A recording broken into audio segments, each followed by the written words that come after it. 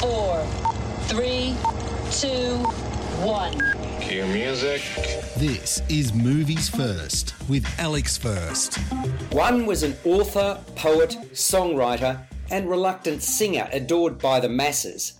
Egotistical, hedonistic, spiritual, and depressed. He used to disappear without notice and dropped acid like it was going out of fashion. The other was his muse. She adored him, and he was frequently drawn back to her. She always had a special place in his heart. But although they lived together harmoniously for a time, they were destined not to be together. The pair met on the idyllic Greek island of Hydra in 1960, a time of free love and open marriage, as part of a bohemian community of foreign artists, writers and musicians.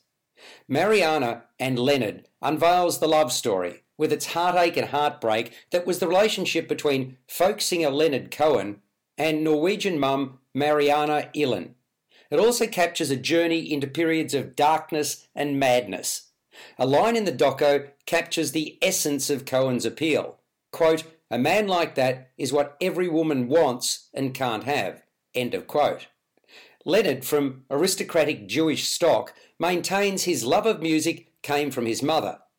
But he didn't start singing professionally until his early 30s, and only after he was prevailed upon to take the stage by a woman, not Mariana, for whom he penned a song.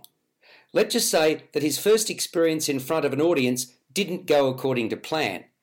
In an unusual twist, the narrator and director of the documentary, Nick Broomfield, is one of Mariana's other former lovers. That's something I can't say I expected. Broomfield, then aged 20, met Mariana, who introduced him to Cohen's music in 1968. You're listening to Movies First. For more, like us on Facebook and follow us on Twitter. I found Mariana and Leonard an alluring and captivating watch. It's a tale of two people searching for meaning and purpose in their lives. We're introduced to them through their own utterances, along with interviews with those who cared about them and worked with them. Friends and colleagues, if you like. What's particularly pleasing is the amount of raw archival footage of the pair that makes up the lion's share of the doco. Mariana appeared most at home, seemingly without a care in the world and comfortable in her own skin, positively glowing, when sailing with her man.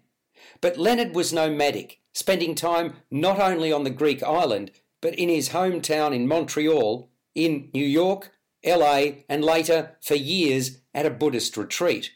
Mariana, too, eventually left the island to return home to her native Norway and live out a much more conventional life. Interestingly, though, Leonard was there on her deathbed, not physically, but emotionally, and then he passed away 3 months later. Their connection was palpable, and it's well captured in this documentary, which also includes snippets of some of his beloved songs, including his biggest hit, the unparalleled Hallelujah, and the aptly named So Long, Mariana. Mariana and Leonard, Words of Love, scores a 7.5 out of 10. You've been listening to Movies First with Alex First. Subscribe to the full podcast at Stitcher and iTunes or your favourite podcast distributor. This has been another quality podcast production from Bytes.com.